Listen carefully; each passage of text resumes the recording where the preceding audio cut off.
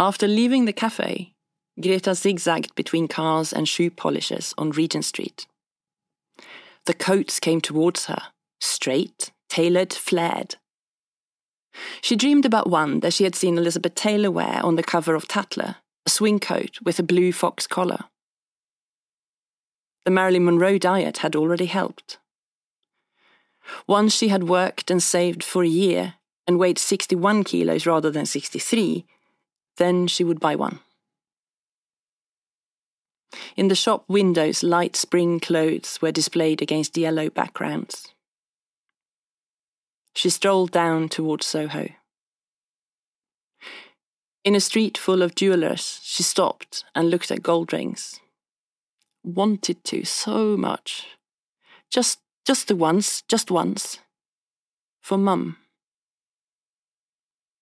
She stopped and looked at perfumes. Entered, was offered samples, but was suddenly shy and declined. Stopped and looked at shoes and gloves. Crepe, silk lining, suede.